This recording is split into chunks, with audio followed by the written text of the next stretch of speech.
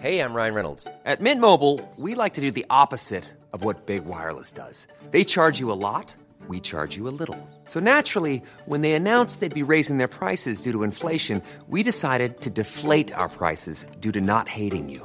That's right. We're cutting the price of Mint Unlimited from $30 a month to just $15 a month. Give it a try at mintmobile.com/switch. $45 up front for 3 months plus taxes and fees. Promo rate for new customers for limited time. Unlimited more than 40 gigabytes per month. Slows full terms at mintmobile.com.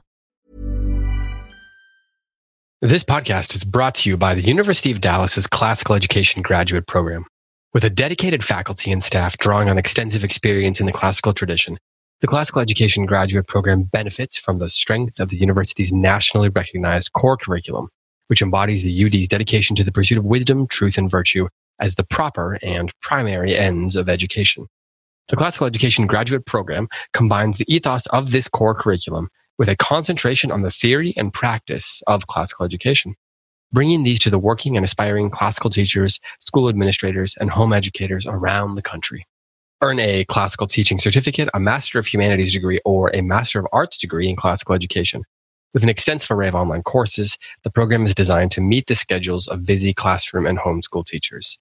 In addition, for a limited time, the Classical Education Program at the University of Dallas has scholarships available that can reduce the cost of the program by up to 90%. That's 90%. Don't miss out on this opportunity today. Visit udallas.edu/classicaled to start your application. Again, that is udallas.edu/classicaled.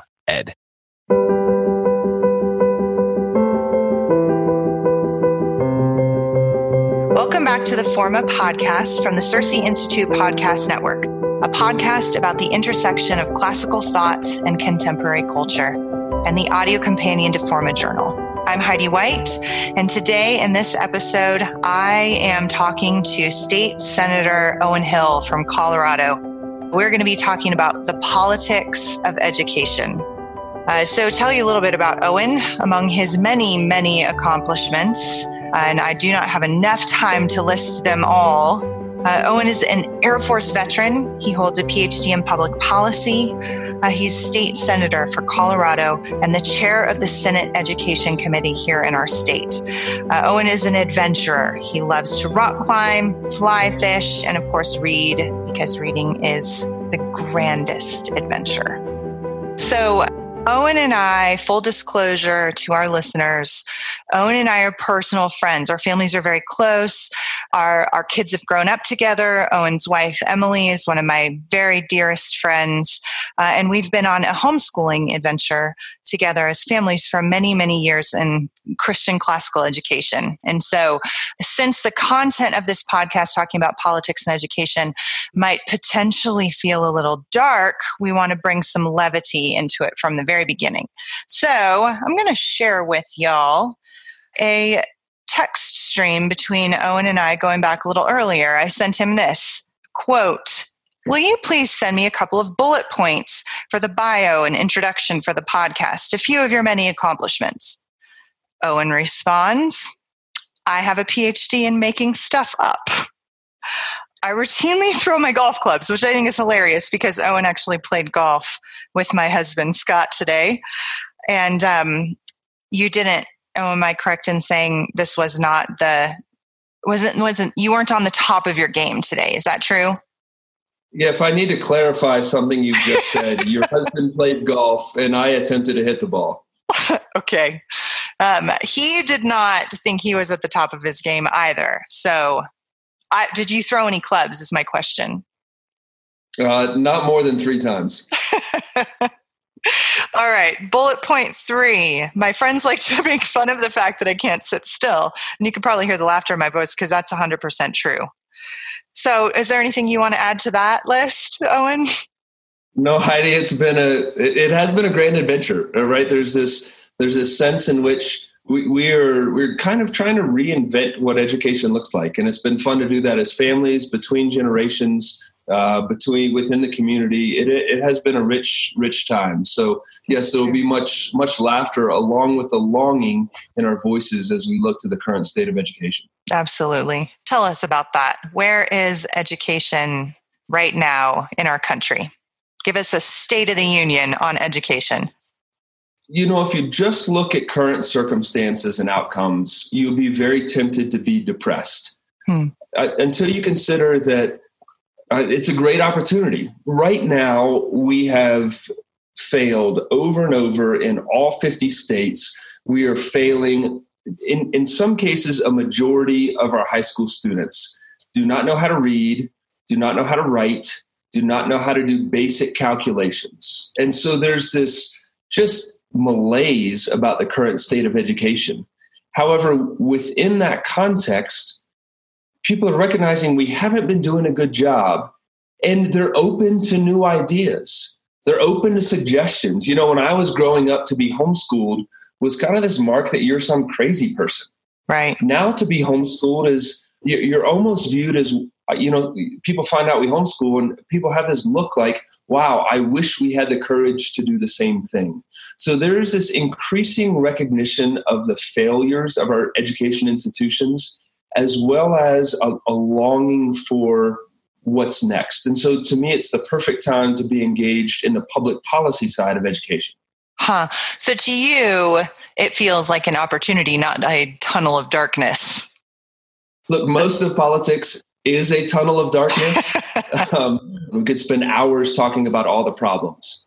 But one of the bright spots is the education side, where Republicans and Democrats alike recognize we're not doing a good job. Every single person you talk to will own up to the fact that public education needs a lot of work. So it's a great time for a Christian to step in and say, let's talk about what it means to build a foundation on goodness, truth, and beauty, whether it's explicitly through Christian schools or whether it's implicitly through a lot of the neat schools that are standing up, whether charters or some of our even more local neighborhood schools. Right. So let's talk for a minute about kind of the nuts and bolts of your job, where the rubber meets the road. Here at Forma, we explore the intersection of classical thought with contemporary culture. So we're a community of classically minded people, whether we're in education or whether that's simply for our own personal growth or in some other vocation or capacity. But we're always interested in talking to people like you who have a love of the great tradition, a love of the great heritage, have immersed yourselves in it, and are doing real things in this cultural moment. You're a state senator and you're the chair of the Senate Education Committee in our state. What does that mean? What role do you play? Heidi, my personal view on this is I don't know. I can't say what is best for your children, for Jack and Lucy and the almost million other children out in Colorado right now. I don't know exactly what's the best experience for them. But part of my task is to make sure they do have a good education experience. And part of the way we can do that is through our choice programs in Colorado, where 1 in 5 children in Colorado will choose what school they go to. And there's a real power on that. There's a power that says, look, it's up to the parents to figure out exactly what is best for their personal circumstances. But we know this. We don't complain nearly as much about the things we choose in our lives. We like to complain about the things that we don't choose, that we feel like are chosen for us.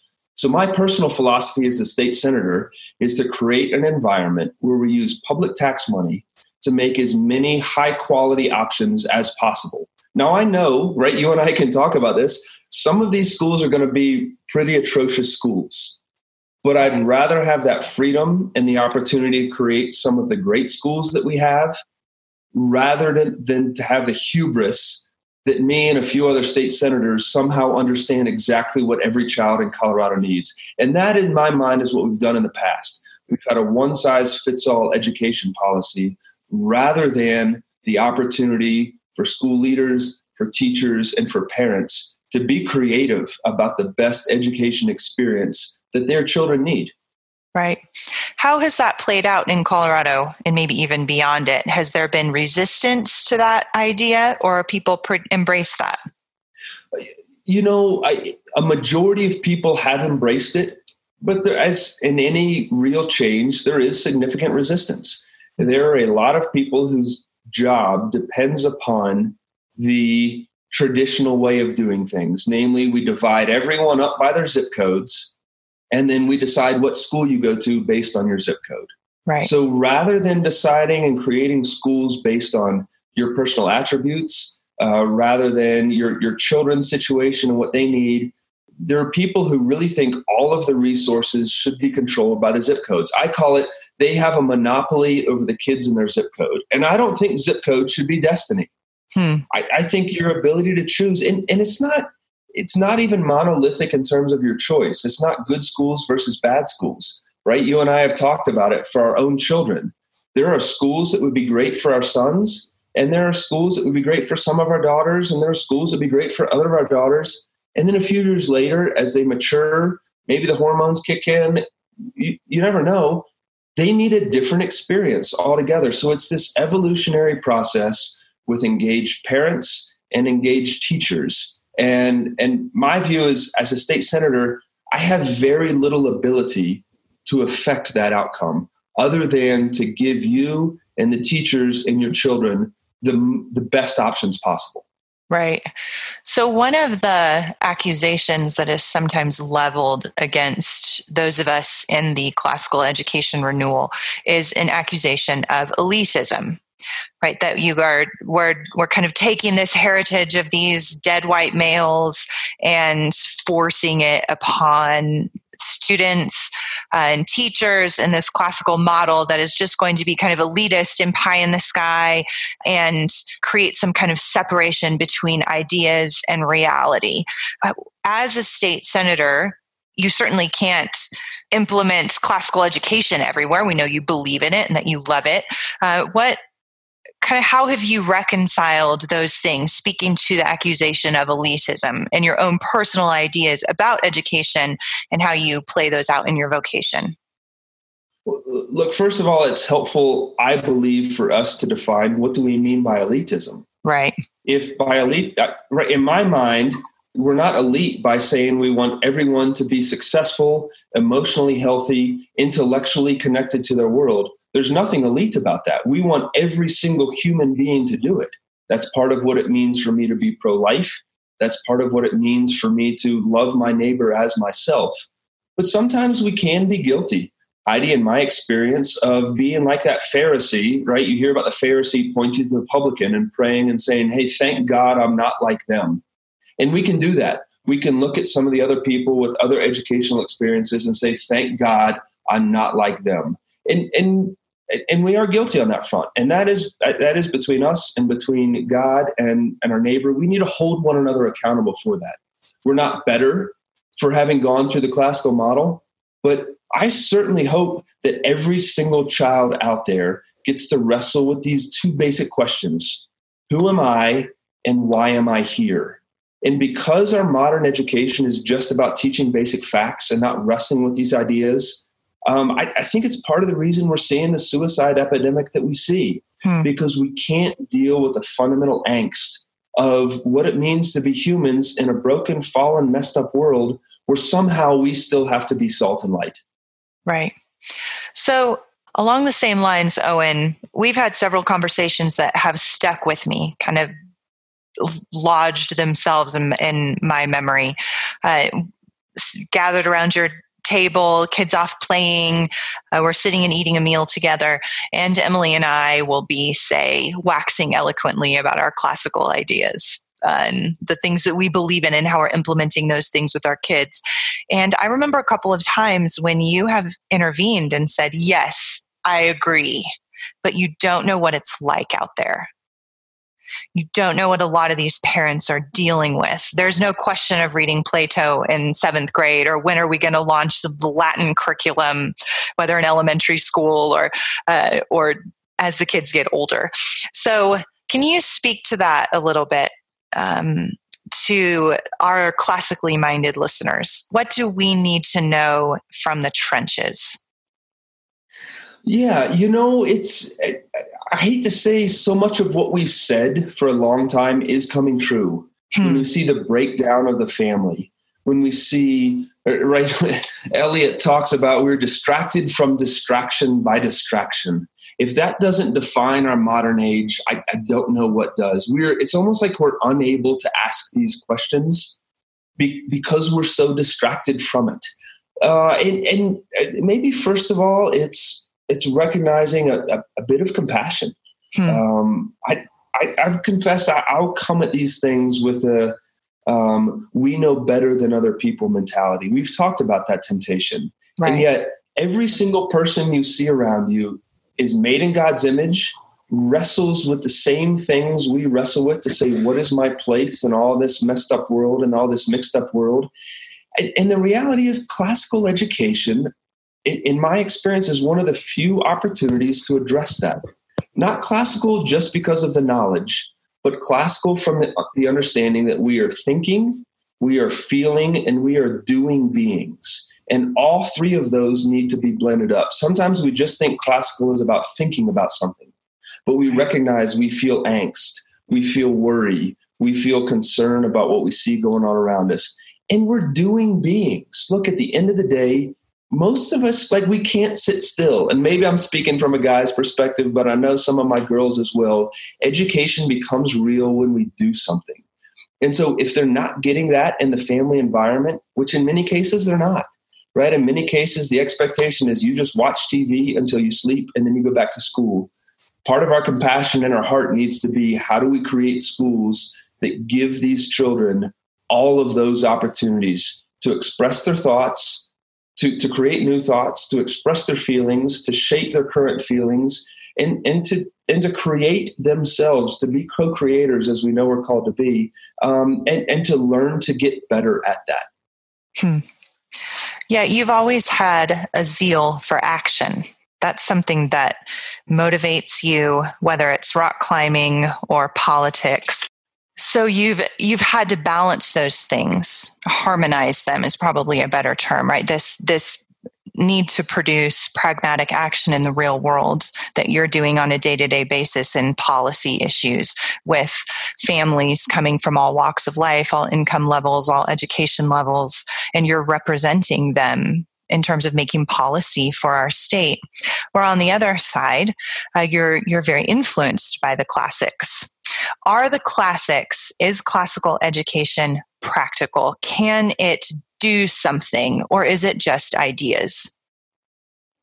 Absolutely, it can do something.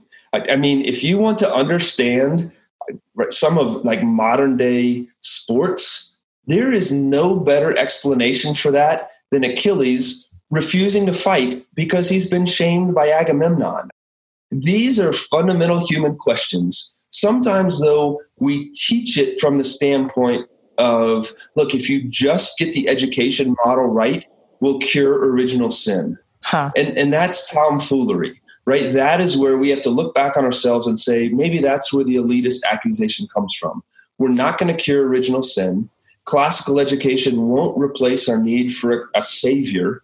It won't replace our need to enter into God's work, that we're not independent on our own. It doesn't work like that. But that being said, I can't remember the last day that hasn't gone by that there's some you feel like Horatio at the bridge, that, you feel like Odysseus, up against fearful odds, that you don't wrestle with this longing to get to some better place, that you don't sit and say with it, whether it's in work or politics, and say, which way should I go? And think potentially two roads diverged in a yellow wood. And we all have to make decisions. And we know that everyone who's gone before us has wrestled with that. And Chesterton, I think, haunts me in his statement that education is the soul of a society as it passes from one generation to the next. And we're fools if we think that the souls of those who have gone 3,000 years before us don't wrestle with the same things that we wrestle with. And those works that have stood the test of 1, 2, 3,000 years are probably the ones most able to deal with the poignant struggle that we have in our modern era. And so to me, classical education represents the best opportunity to solve the angst we wrestle with right now. Right. I agree. I really love that. Thank you, Owen. So let's talk about Owen Hill going to work every day when Senate is in session. You're fighting battles, you're having conversations, you're advocating for bills. How do you take our great tradition? How do you take your classical mind into work every day in politics in contemporary America?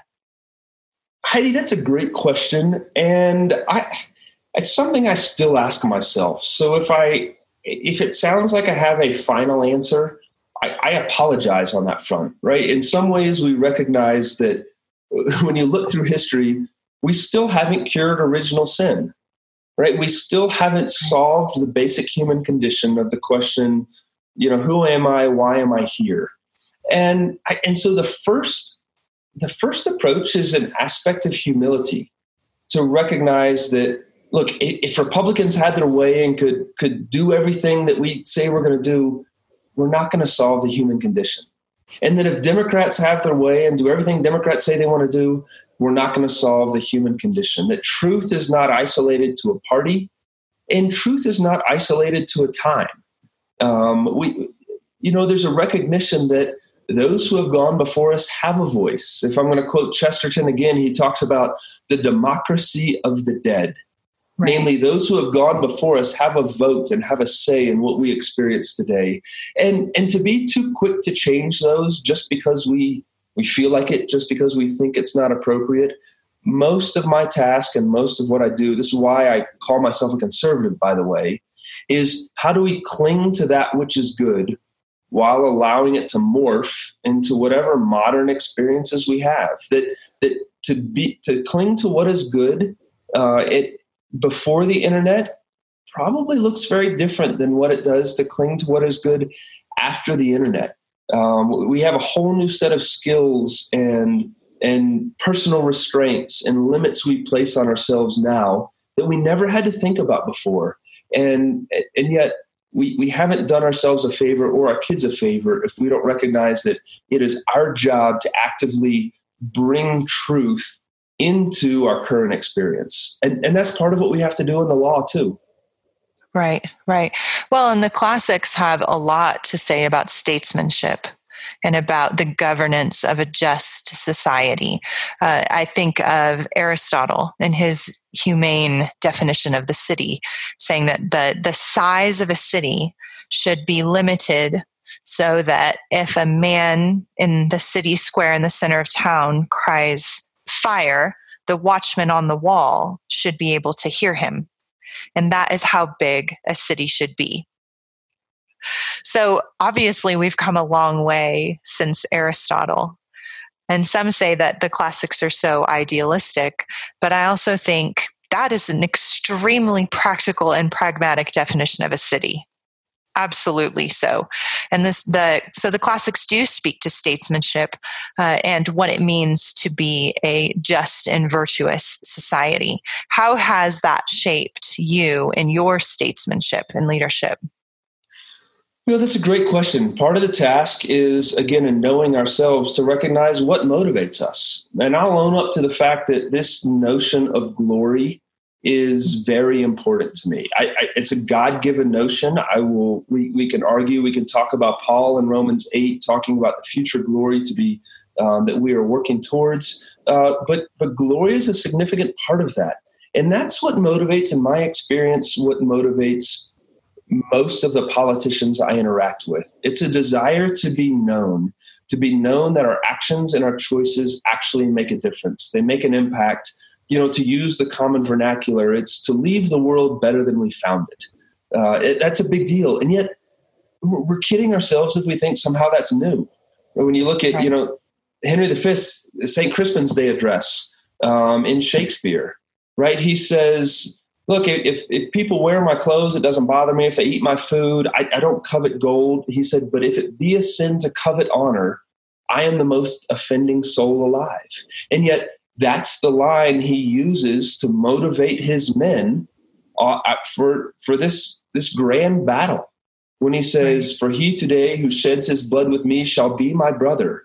We happy few, we band of brothers, right? This idea of we are bound together and being remembered and being known. And I think that's healthy, but also then being able to point to a poem like Ozymandias and Percy Bysshe Shelley saying, right, he has got this sign that says, "Look on my works, ye mighty, and despair."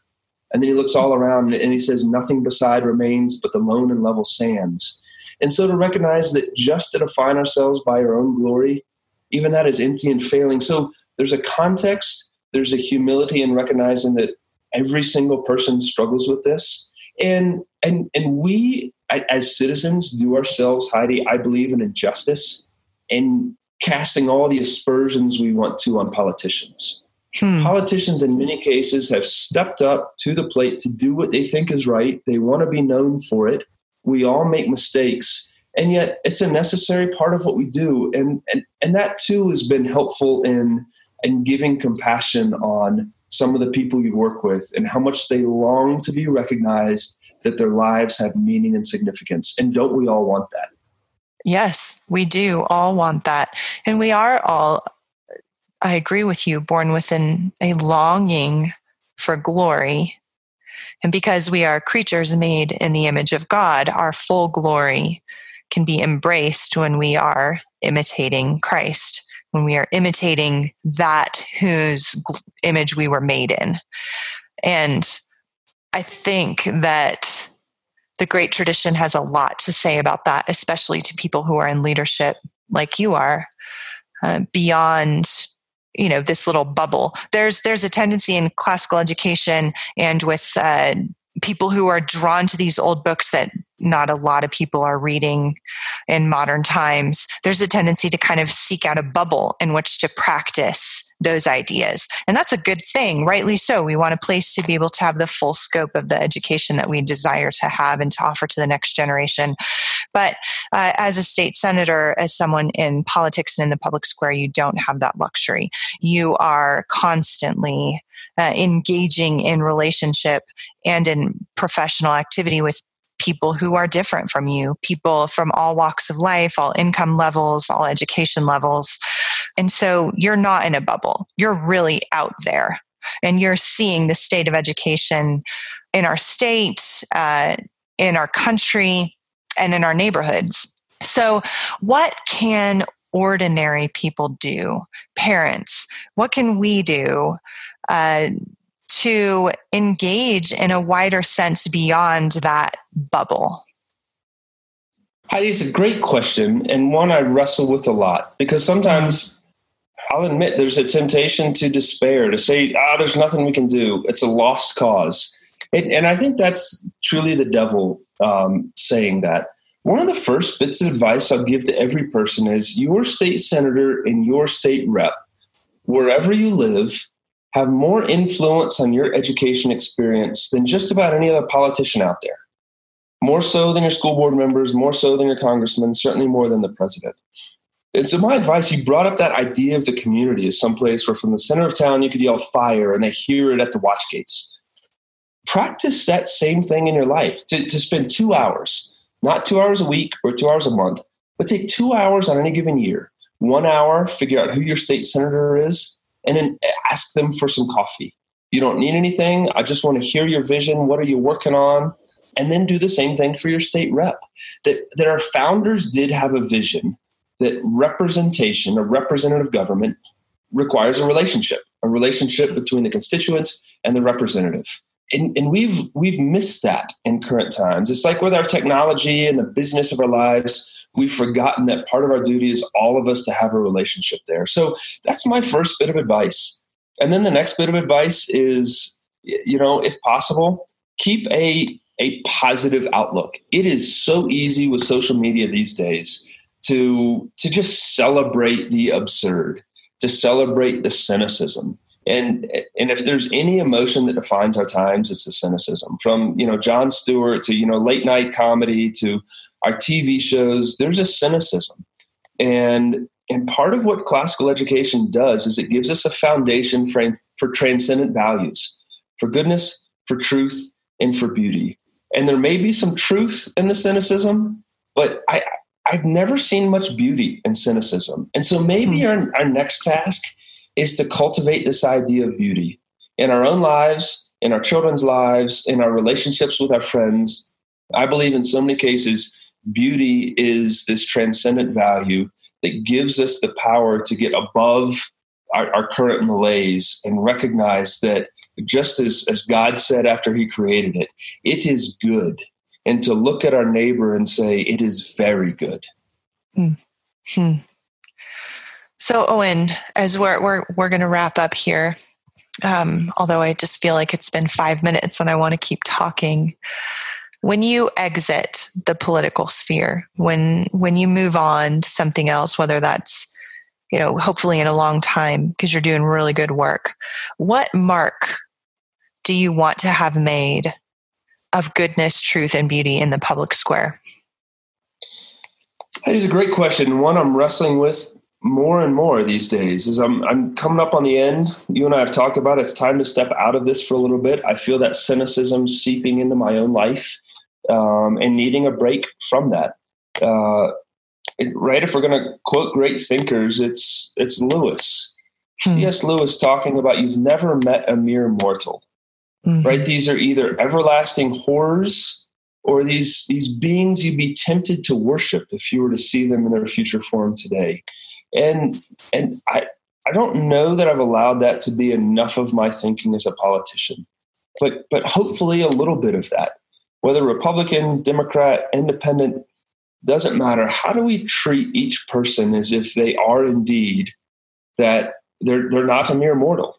They are indeed an everlasting horror, this immortal splendor. And how do my actions help point the way to real glory, to real splendor, to real meaning and significance? Because the reality is placing ourselves within this narrative of history does have meaning and it does give you a place, but none of this will give us a place like it will be to stand before our Creator and have him say, well done, my good and faithful servant, enter into my rest. Right? There's a purpose, there's a significance, there's a focus there. And sometimes I think we forget that it's our task to show those values to everyone we interact with, and including in politics. So if I can leave with one thing, it's this notion that, in some way, Owen did communicate goodness, truth, and beauty and treat every single person like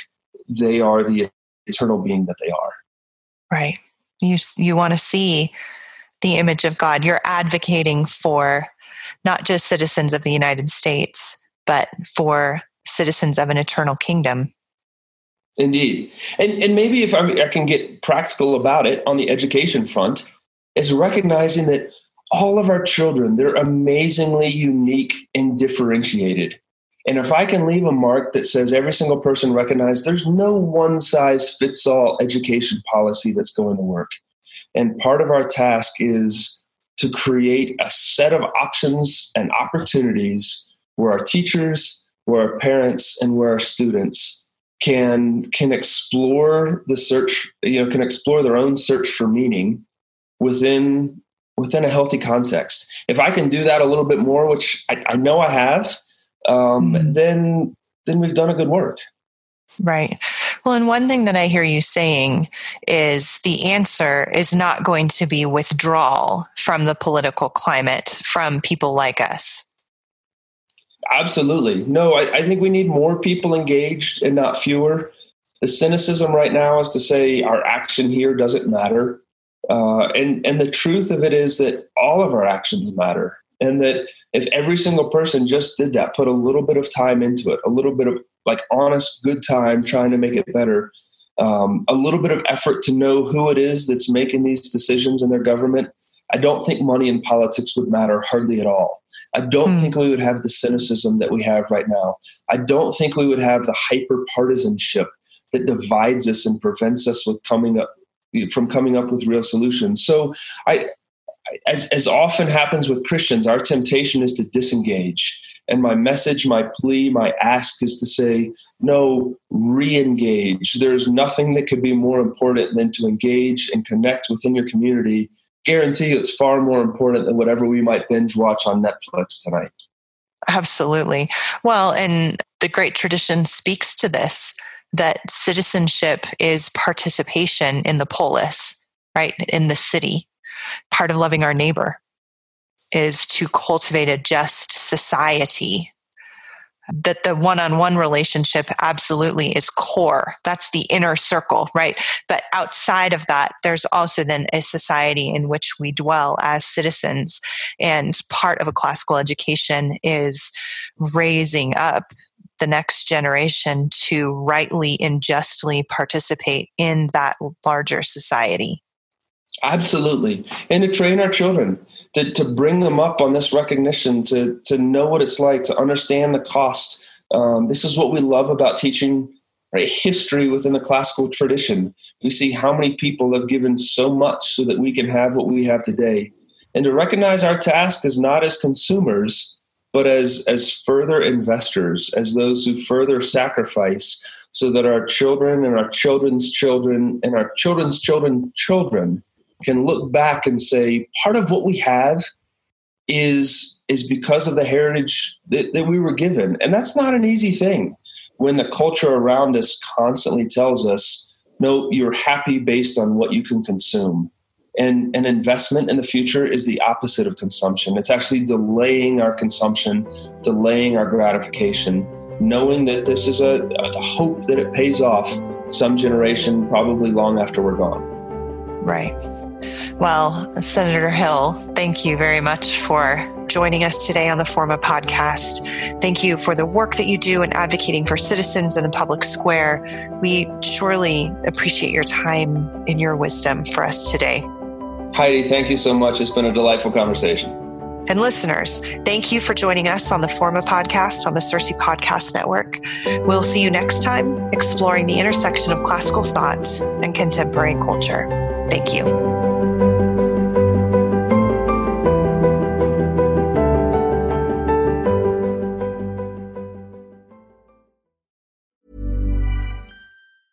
Even when we're on a budget, we still deserve nice things. Quince is a place to scoop up stunning high-end goods for 50 to 80% less than similar brands. They have buttery soft cashmere sweaters starting at $50, luxurious Italian leather bags, and so much more. Plus, Quince only works with factories that use safe, ethical, and responsible manufacturing. Get the high-end goods you'll love without the high price tag with Quince. Go to quince.com/style for free shipping and 365-day returns.